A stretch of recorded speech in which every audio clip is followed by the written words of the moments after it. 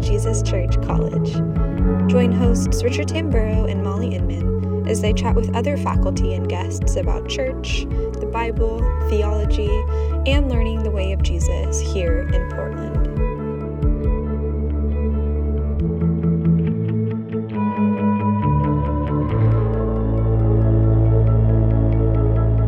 Today we chat about fear, especially what we should do when it comes knocking. Hi everyone, welcome to the House of Learning podcast. I'm Richard and we are talking about fear. We did a podcast a little while back where we looked at some of what the Bible has to say, and it's really hard to talk about it and keep the theology part and the practical part separate because they just intertwine. But today we're going to try to focus a little more heavy on the practical side of things. So this should complement the last podcast. And so Dave is back, continuing the conversation with us.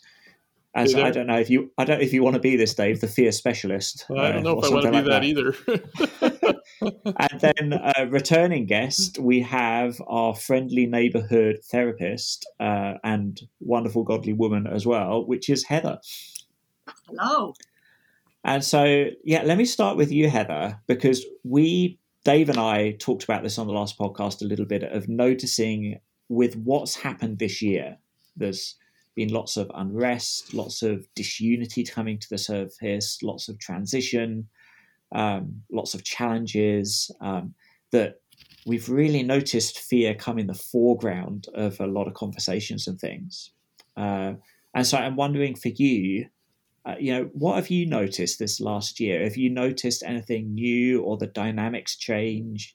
Is it new, or is it just maybe that we're noticing it for some reason? Or I don't know. But I think one thing we're definitely noticing is, we need to really be equipped to deal with fear. So something's happening, and we're trying to figure out what a little bit. So what do you think? Yeah, absolutely. Well, I think we need to step back first and realize that fear is one of 5 basic emotions.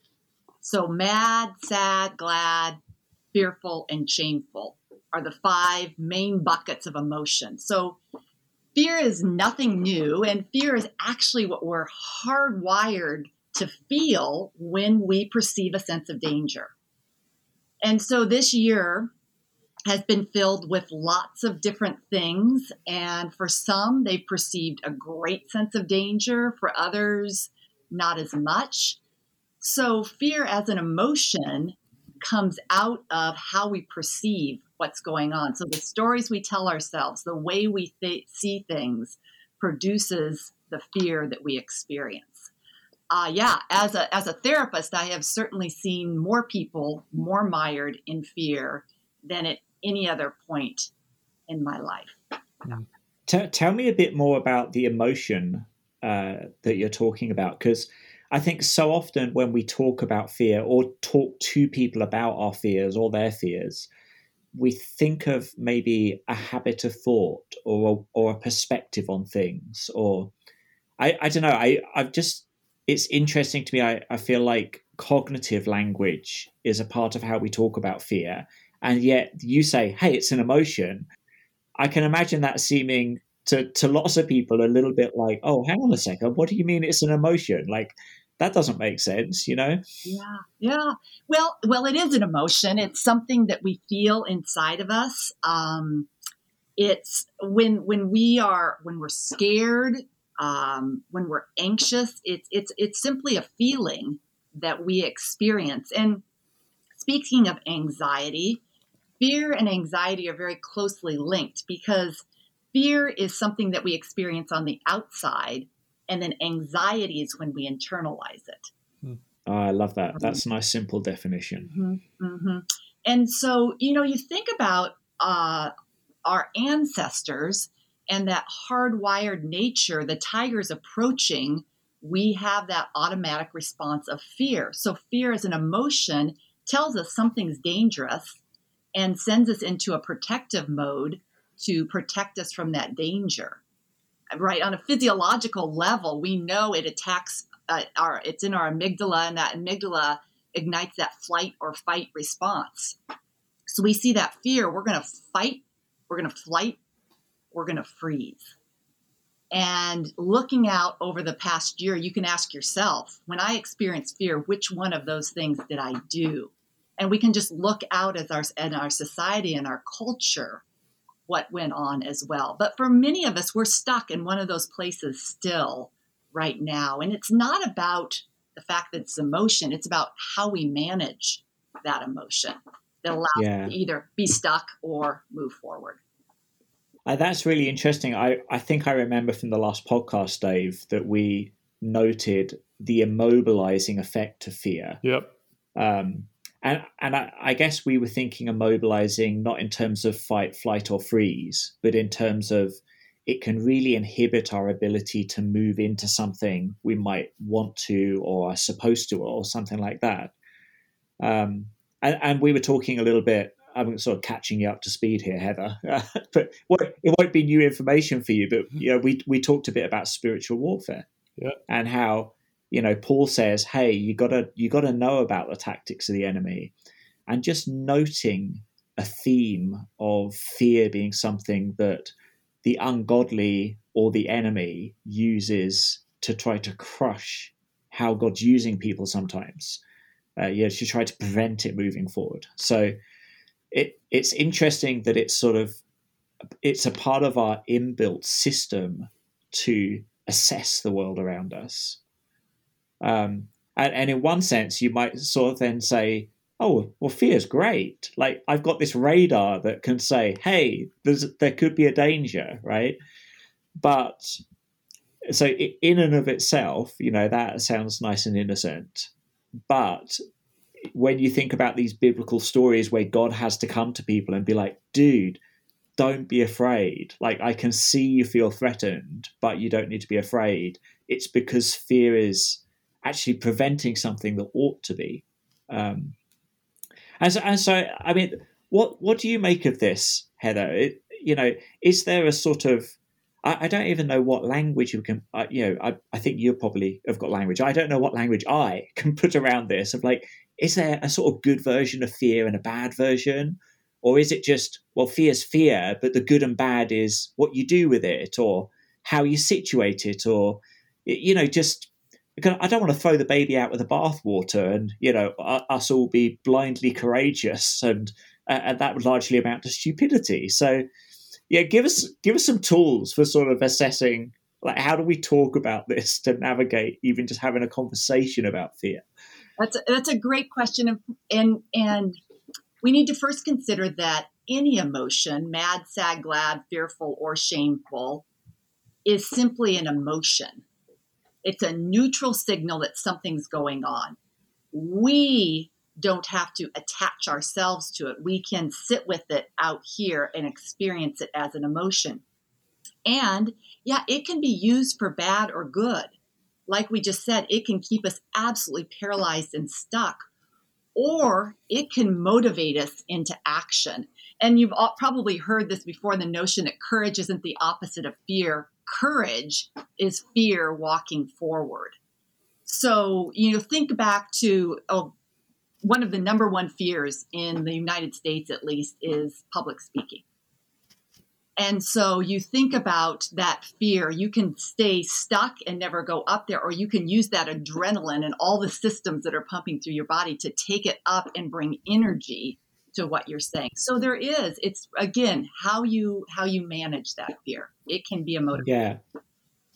I mean, that's a really interesting example because one of the things I think, because I'm, I grew up being that person who loved nothing better than to be behind the back row, didn't want to be up front. Unless I had an instrument in my hand, then I was fine. I could put on a persona. But it was natural for me to have maybe a bad reaction to my fear. And I had to learn a skill to then enable the fear to be to have a positive outcome. Now, because that leaves me wondering, okay, so how much is my propensities for how I might react to fear in different situations to do with my personality? How much of it is to do with just as fallen, broken humans we've actually got lots of learning to do, maybe about how we interact with fear.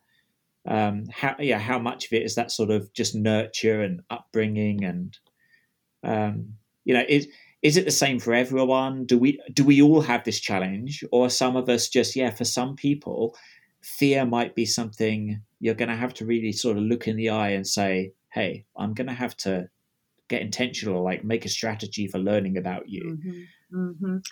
I think it's, for most of us, it's the latter, because when we look at it from a physiological standpoint, when we feel that fear, that sympathetic nervous system is going to come in, that fight or flight is automatically going to come in. That's wired into our DNA.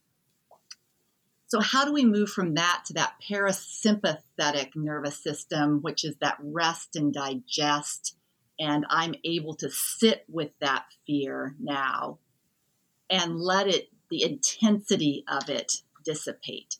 Because it's only there that we can begin to operate out of the fear, if you will. And that, a lot of that has to do with being able to be present in the moment and not let that fear rule our lives. Because if we can practice mindfulness skills and being present with that, it will actually lower itself. It will dissipate. The emotion, the intensity of the emotional will dissipate. Now, that's a lot of words, and it's something that we have to experience, I think, in order to really get it. Yeah. And that's really interesting because, I mean, you say, sit and digest. I mean, that sounds like have a big lunch and take a nap. Like, that sounds good and appealing, right? But I'm thinking back to you sharing some of your story, Dave, and how, in your family life, things that were happening with Rachel and health challenges. And I don't think I kind of want to ask you about your experience, but I don't imagine that these were the first times you'd encountered fear. Nope. But I wonder if there was a sort of shock and a surprise to maybe a different level or intensity, or just encountering fear in a different way in those seasons where fear, was trying to beat you up, as it were, to put an image around it.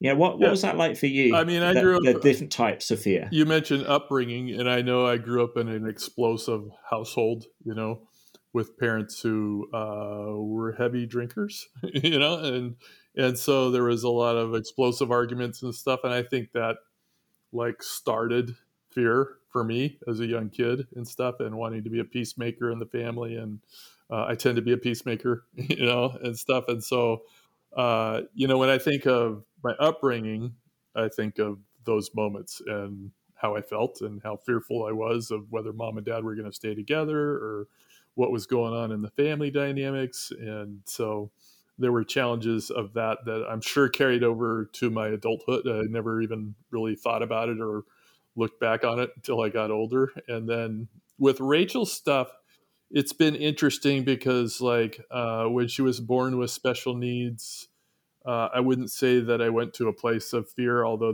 I'm sure there was some anxiety related to that and how are we going to move forward and stuff. But she was diagnosed with several health issues, Hirschsprung's disease, which is a colon disorder. And so she had a colonoscopy. She had a bag. So she was bagged and stuff. She had a surgery for that. And then we were going back in to reattach her colon after 6 months, and they discovered leukemia. And so we then went through treatment, and even that, we headed into a mode of hey, we got to do this, and we're moving forward. And it was 6 months of really intensive treatment, and it was all, we made it through that time and stuff. But I remember at the end of that, when we got through it, I started struggling with depression and with severe anxiety attacks. I mean, I'd go to the doctor and I'm I got these welts on my legs. I don't know what's going on. And they couldn't figure it out. I remember thinking there's something more to this than just my, there's something with my mental health going on here. But I was struggling because I was trying to go back to the place where I was living before Rachel's treatment, and I wasn't the same person. And I just remember thinking all these what ifs, and I'm sure, Heather, you run into people who are thinking, what if this happens? Or what if that happens and stuff? And that's kind of the place I was at of like, I didn't want to get up and do anything. I was really lethargic. I was concerned. I was like, what if the cancer comes back? What if we have to go through chemo again? What if she dies? And I still live in that place of she could go before me, and stuff, but I don't dwell on that so much anymore. But in my 30s, at 34 and 35, I was in a place of like, I don't know how to get out of this mindset, and I was struggling. I was going to doctors, and then I just felt like I'm self-consumed and I'm thinking about myself, and that was just me. I know for other people it's different maybe, but for me, I was like, I gotta start thinking of my family, and I gotta start thinking of other people. And so like I purposely stepped into serving other people, and I can't explain it, but I got healthier doing that, of like looking at others and how can I step in and help and stuff. And then there was another time that I distinctly remember where I was going to one of Rachel's doctor's appointments, and I was like, I am really anxious right now and fearful, and I just need like 2 minutes in scripture. I need to open the Bible. I just know I need to do that, so I stepped away real quick before we left for her appointment, and I opened scripture and I started reading it, and I just remember the sense of peace that poured over me instantaneously, and I remember thinking to myself, I need to remember this, when I get anxious or fearful or I'm struggling, I need to go to scripture, so like even now, if I wake up in the middle of the night and I start thinking about things that really there's nothing you could do in the middle of the night, right? At that point, I just tell myself, go to the cross, go to the cross, go to the cross. And I usually end up falling asleep, and being much more at peace because there's not a whole lot I can do in those moments. So those are the things, those are the practical things that work for me. But I still remember that time when I was 34, 35, after Rachel's cancer treatment, and thinking, I feel like I don't know that I'm going to make it to age 40, the way I'm feeling right now and stuff. And I know there's other people that go through that stuff. And so I just know those were the things: serving others, being in God's word. They sound like superficial things, but they're not superficial things, Yeah. They do help you. And having a community around you, I have a community. I have a person I meet with every Thursday morning for coffee. Yeah, we solve all the world's problems, or we think we do, but it's great. I think it's healthy for him and it's healthy for me. And we've invited other people in from time to time who are struggling. And it's been good. Yeah. It really strikes me listening, not just to the variety of things you talk about, Dave, but the seasons of, doing better with it and not doing as well with it. And to think about other people I've talked to and myself, when you talk about going to scripture, that's a sort of safe space you can go to. But I've noticed sometimes with fear, what people do is instead of responding to the fear or the situation, their strategy is maybe I can prevent myself encountering the thing that's going to cause the fear. Yeah. And it becomes a kind of avoidance. Yeah. But actually what you're talking about is not a sort of escapism or avoidance. It's a kind of intentional, okay, so if I'm going to respond, I need to not feel like that's my only thing to do, because in the middle of the night, response might not be, wake everyone up. Hey guys, we've got to do something. It's not always going to work.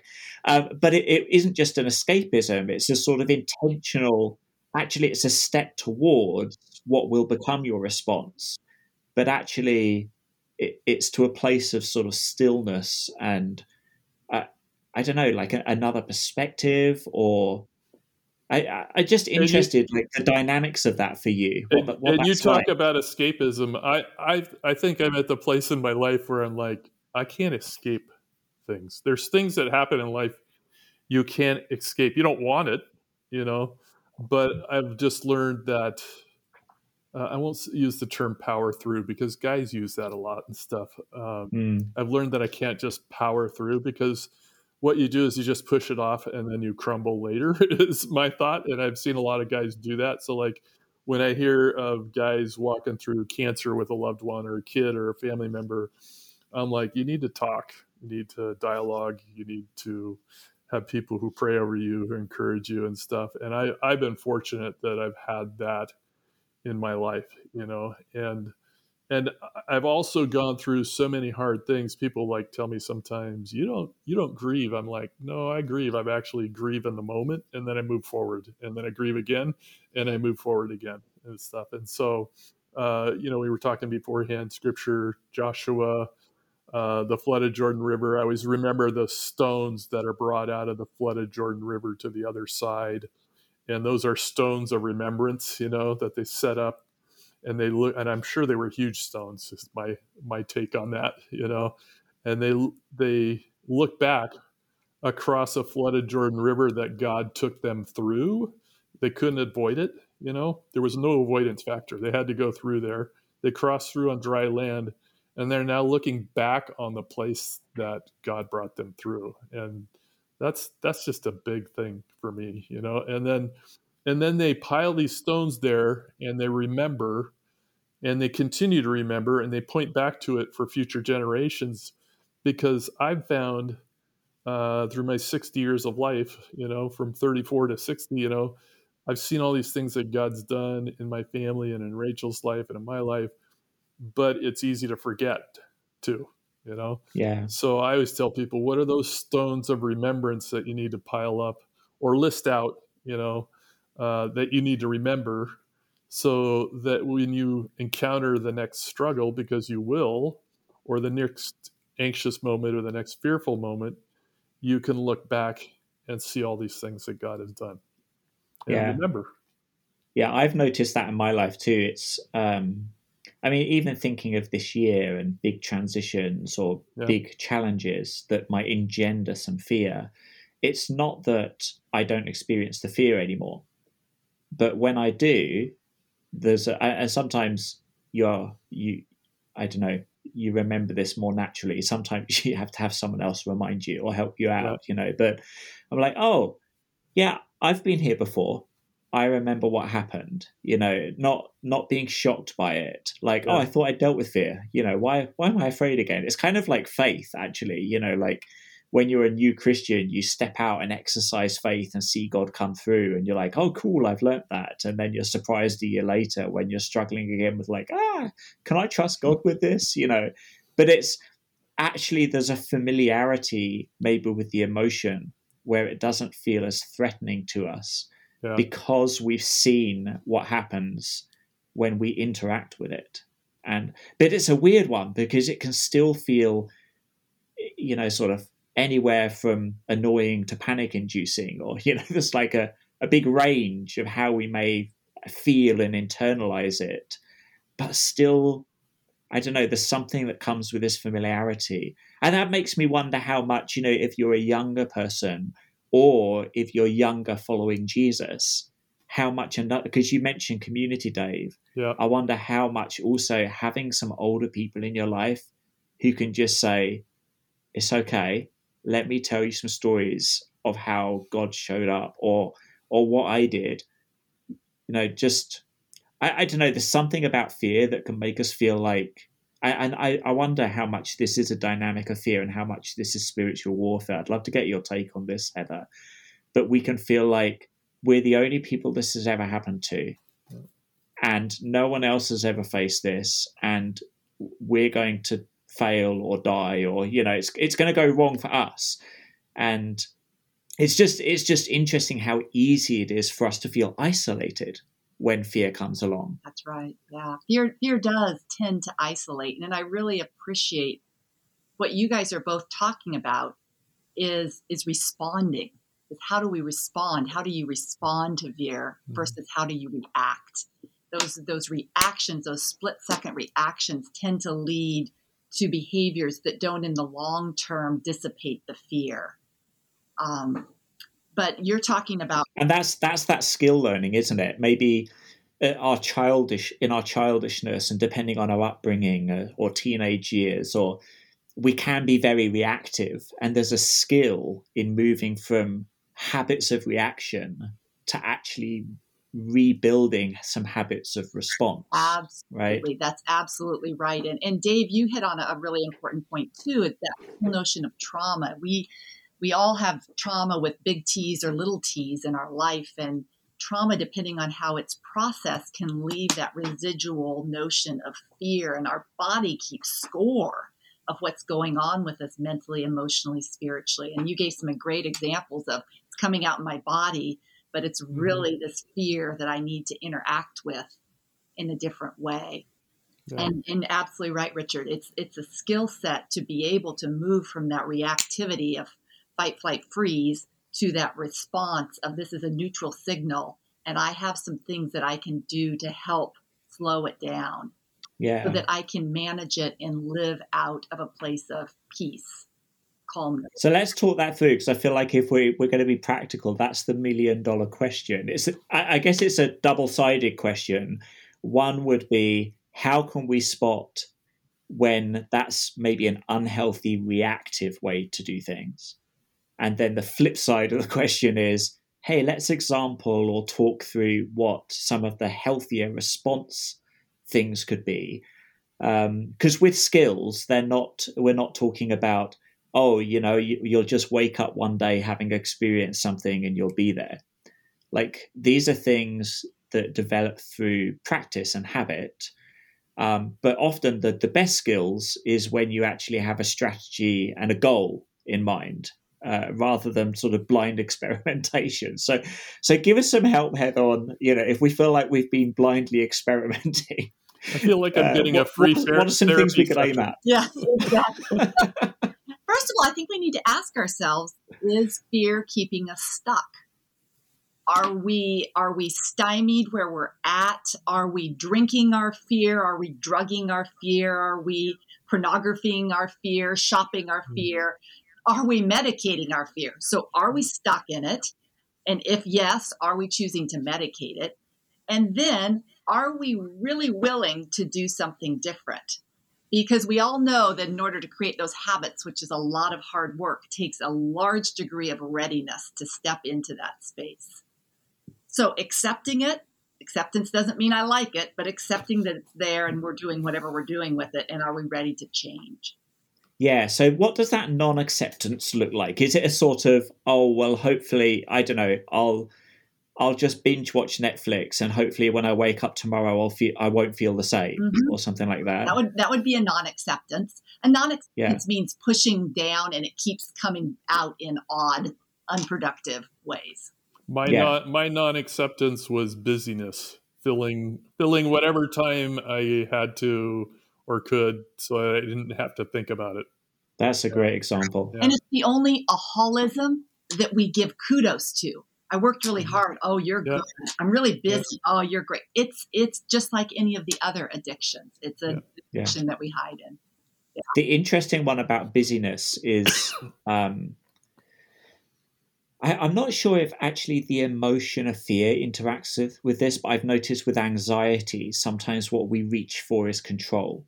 And if we can't control the anxiety, we try to control other things around us in the hopes that somehow it'll make a difference. And sometimes we can sort of overdo that and end up hurting ourselves and others around us, right? But yeah, busyness, that's a dangerous one. Yep. And a popular one. So, yeah, especially in our Western culture. We get affirmation for it, and yet it keeps us stuck eventually. Yeah. And it probably, my guess is it leads to other issues too, like insomnia or whatever. Yes. Or welts on your leg. Yeah, exactly. So if we've accepted, like, okay, fear's going on, and maybe we've binge watched Netflix and then be like, hang on, this is not the right thing to do. And so then we're posturing ourselves and we're like, okay, do I give myself a stern talking to? Do I talk to someone? Do I pray? Dave said, read my Bible? Like, what would be some next steps to help? Because you're saying to get to this place where there's some stillness, to allow things to dissipate, to process, to digest. Does acceptance automatically get us to being able to do that, or can that be a hard thing to move into as well? I think it can be a very hard thing. And for most people, they need someone else to come alongside with them, depending on how stuck they are. I mean, and by someone, it could be a book, it could be a podcast. But at least from my vantage point, having someone create the space to sit with you and look at that fear together is helpful in dissipating it. You've given a lot of good examples, and being part of a community, we know that prayer, meditation, journaling, anything that we can do to get that fear out of ourselves. So anything we can do to externalize it, because when it stays in us, it grows. So journaling or any kind of art. Oh, I love that one. Yeah. Scripture, exercise, how we eat, how we fuel our body, all these things that help reduce anxiety, which is, again, fear internalized, help us also to reduce we're stuck in that fear. So I wanted to ask this question at some point in the podcast, and this feels like a good time, because I can imagine some people will be listening and actually they aren't at the moment wrestling with any great sense of fear, but they might know someone who is. And I've noticed sometimes in group dynamics, watching people interact with fears and anxieties that, and they seem to me sometimes to be unhealthy, but I want to sort of ask, get your take on this, Heather, to know, like, what should we do that can help? But the sort of extremes at the end of the spectrum I've noticed are to at one end of the spectrum, you've got the kind of almost, I'll help you deny the fear. I'll mitigate you don't need to worry about that's not a thing. I'll affirm denial to try to help you not feel afraid. At the other end of the spectrum is I'll just solve this for you.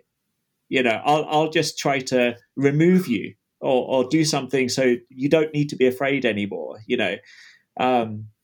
which I'm sure there's some healthy versions of I'm going to help you. It's just right at the extremes, it's obvious to me these are unhealthy. And so I think it'd be great to have some input. And I wonder if you must have noticed this pastoring people and watching people, Dave, as well.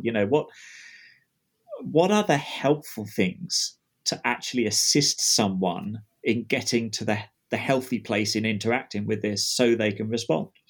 I think in a nutshell, sympathy is feeling for someone, which leads to problem solving, and I'll take it away from you. And empathy is feeling with someone. Empathy requires us to connect to that same feeling in ourselves so that we can sit with the other person and feel with them, not for them.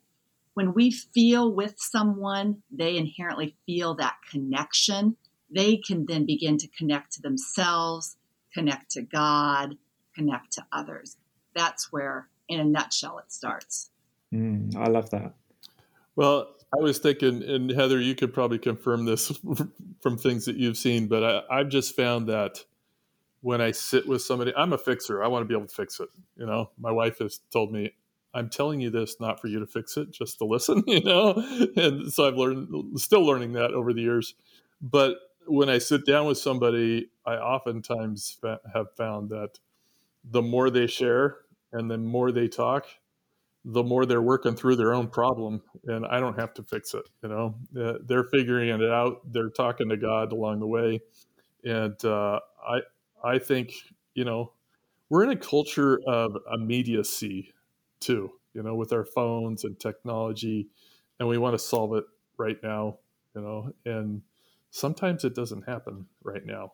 It usually takes time. It takes space. It needs maybe a few prayer walks, It means talking to your friend about it and being encouraged by them. So those are the things that I'm learning, and I'm learning I need to do the same. That's so right on, Dave. When people ask me what I call myself, I will often say I call myself a space creator, because space, I think, is the rarest resource we've got going right now. We have gobs of information. We have gobs of things to do. But in space, if you come, my belief system is we all have the capacity with God to deal with and solve what's going on inside of us. If someone will empathically create the space for you to do that. And that's exactly what you're seeing there, Dave, is when you can create that space to have people externalize, they can begin to see what's going on clearly, and often take themselves to a healthier place. So and that's a skill we can all practice, right? Absolutely. Because to ask a question and just listen, a 3-year-old can do that. So, and I often meet people who feel like I'm not very good with empathy. But if you said, can you ask people questions and listen to what they say? I've not to date met a person, they might not enjoy doing it, but I've not met a person who said, I can't do that. So we're all equipped for this one, which is great. And I found that they leave in a better place than when they came in to talk to me and stuff. I mean, I remember one time taking my daughter when she was a teenager out for like a dad-daughter date, coffee or something, Starbucks. And we're sitting there and she was sharing, and I hardly said anything. And we drove home and she said, thanks, Dad. That helped a lot. And I remember thinking to myself, I don't think I said a whole lot, and stuff. So it's important to listen. I need to listen better. I know that. Yeah. Our presence is powerful. Your presence was extremely powerful with her. Yeah. Yeah. Okay. So I want to wind the storyline practically on a bit. So we haven't avoided, or we've stopped avoiding, and we've talked to someone, and we're trying to sort of wrestle with what's going on, become more self-aware, realize what's affecting us, think about how we may respond. And you talked about the emotion dissipating. And so I'm imagining a scenario which I think lots of us have encountered either in ourselves or others, where someone may be genuinely trying to process, but they still feel maybe either continually or sort of periodically sort of attacked by fear, overwhelmed. And there's all sorts of dynamics here. So I don't need to spell out the varieties, but there's just I want to ask the practical question again of, if you're trying to do the right thing here, but instead of dissipation, you're encountering sort of maybe fresh waves of fear. And again, I think of the sort of spectrum of approaches here. Like Dave, you mentioned earlier, the kind of, unhealthy, toxic, masculine sort of, just power through, just keep trying, through to probably some form of avoidance again. But I think lots of people do experience, like lots of our emotions, we become aware of them in fits and starts. And so fear can be very much like that too. So what would you say, to sort of give some guidance if people are experiencing that dynamic, Heather? First of all, it's very normal. Again, we have 5 emotions. We're going to experience them all over and over and over again. Look at what you are thinking. Look what the stories you are telling yourself. Look at the stories that you've lived and the messages that you've carried from those stories. And that's where I would start. And write down, what are the stories I'm carrying? What are the messages I'm carrying? And just look through and ask yourself, how much of this is truth and how much is lie? And you may need somebody else to come along and say, no, that really is a lie. Of the 90,000 thoughts we have going through our mind every day, and I'm not sure how that's calculated, but that's actually a number. You didn't make that up. That's good to know. Most of them are thoughts, not facts. And yet we treat most of them as though they are fact. I'm a worthless person. Thought, let it go. There's no way I can do this. Thought, let it go. And so beginning to really understand what we're holding in our head, because what we hold cognitively will impact what we're feeling emotionally, and what we feel emotionally will impact what we do behaviorally. We've got to go back to the stories, the thoughts. I don't know if you've all seen this, and I'm not even sure where I originally got it from, but looking at God's voice versus Satan's voice. And God's voice always stills us, leads us, reassures us, enlightens us, encourages, comforts, calms, and convicts. And so look, does that thought do one of those things? Or Satan's voice that rushes, pushes, frightens, confuses, discourages, worries, obsesses, and condemns? Yeah. Because that's really important to know. Whose voice are you listening to? Yeah, I love that. That's so important. I've met so many people who say, I think God is saying because I'm afraid of. And it's sort of a red flag.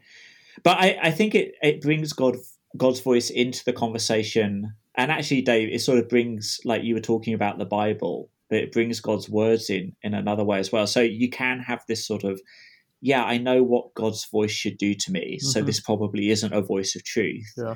But also, this is why it's so important that we're in our Bibles, reading them regularly. And all of us reading our Bible, put it down sometimes thinking, what was that all about? I'm confused. I didn't understand that. But if we have a habit of doing this, we're setting ourselves up to have better filters to notice, oh, hang on a second, that's not true. That's not real, And so there are some of these sort of preventative things that help us be healthy and equipped when fear is going to come along. I liked Heather's thoughts of, you have two voices talking to you. I always tell people that. You got two voices talking to you. Which voice are you listening to? Because there's the voice of truth and there's the voice that's a lie, and tells you should fear this, you should fear that. And God tells you, do not fear. I'm walking with you and you're good. Doesn't mean that you won't encounter hardship. For me, it's like there's the verse of taking every thought captive, and that's a good one. That flows into all areas. We tend to think it's specific for one thing, but it's for all areas of, fear is a big thing. I was just looking at Philippians 4, and I love this. Do not be anxious about anything, but in every situation, by prayer and petition with thanksgiving, present your requests to God, and the peace of God, which transcends all understanding, will guard your hearts and your minds in Christ Jesus, and then it tells you what to think about, from there. And I'm like, okay, what am I thinking about? Yeah. But sometimes it's hard to give thanksgiving. We get so focused on the fear or the thing that you're facing that you don't give thanks, and you have a lot more things to give thanks for. Oftentimes, I was just talking to a friend about this, that I don't know what it was. January and February, I struggled with giving thanks. I don't know if it was pandemic related or rain related, just the time of the year, winter, but there's a realization I have a lot of things to give thanks for, my family, my marriage, my granddaughter, all sorts of things. So there's like the thought, those are the things I need to focus on, not the lies. And that's hard culturally because we associate Thanksgiving with a sort of Lego movie moment. Yeah. Like when everything is awesome, that's when I feel thankful. But they may have messed up your order, but you can still be thankful that the fries are hot. Or, it's like that. Life is normally a mixture. Your lists as well were great, Heather. Another distinction I notice is this sort of there's God and there's the enemy, but also within us, we've got this voice of pride, which can be destructive, and this voice of doubt. So sometimes the voice of pride says, you can do it, go for it. And then we encounter the fact that we can't, and Satan tries to make us feel afraid. And actually, what we should feel is completely normal. Or we have the voice of doubt that says, you can't. And we sort of are afraid because we feel powerless. And, so it's just another interesting set of categories. So I want to get like just a last word from you, Heather, because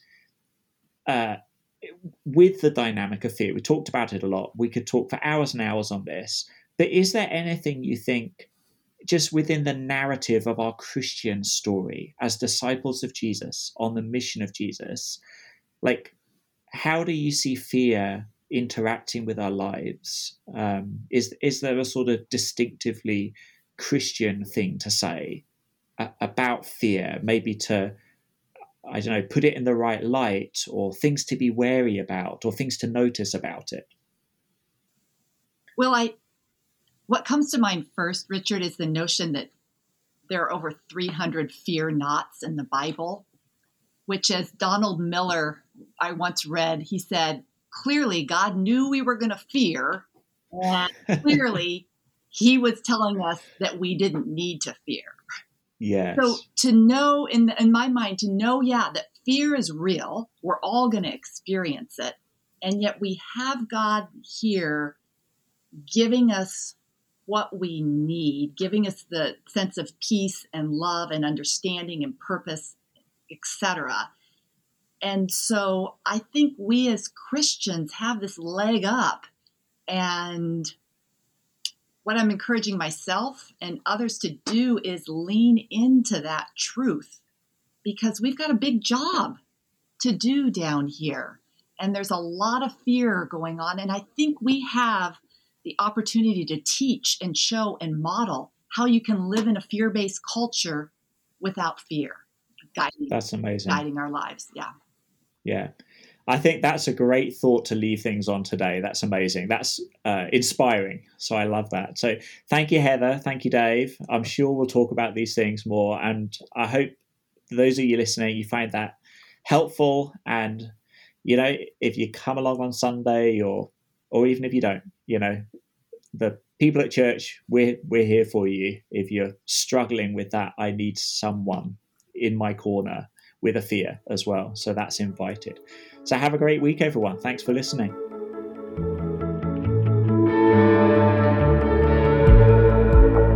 Thanks for listening to this episode of the House of Learning podcast. This podcast is produced by A Jesus Church College, based at Westside A Jesus Church in Portland, Oregon. AJC College trains and mobilizes the next generation of kingdom leaders through an accredited 4-year degree in biblical studies with an emphasis on leadership and formation. We combine classroom learning with mentoring and ministry apprenticeship for a third of the cost of traditional college.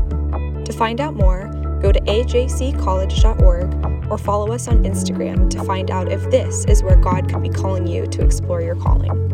If you've enjoyed this episode, please leave us a review, subscribe, and share it with someone. And if you have a question you'd like us to chat about, please let us know.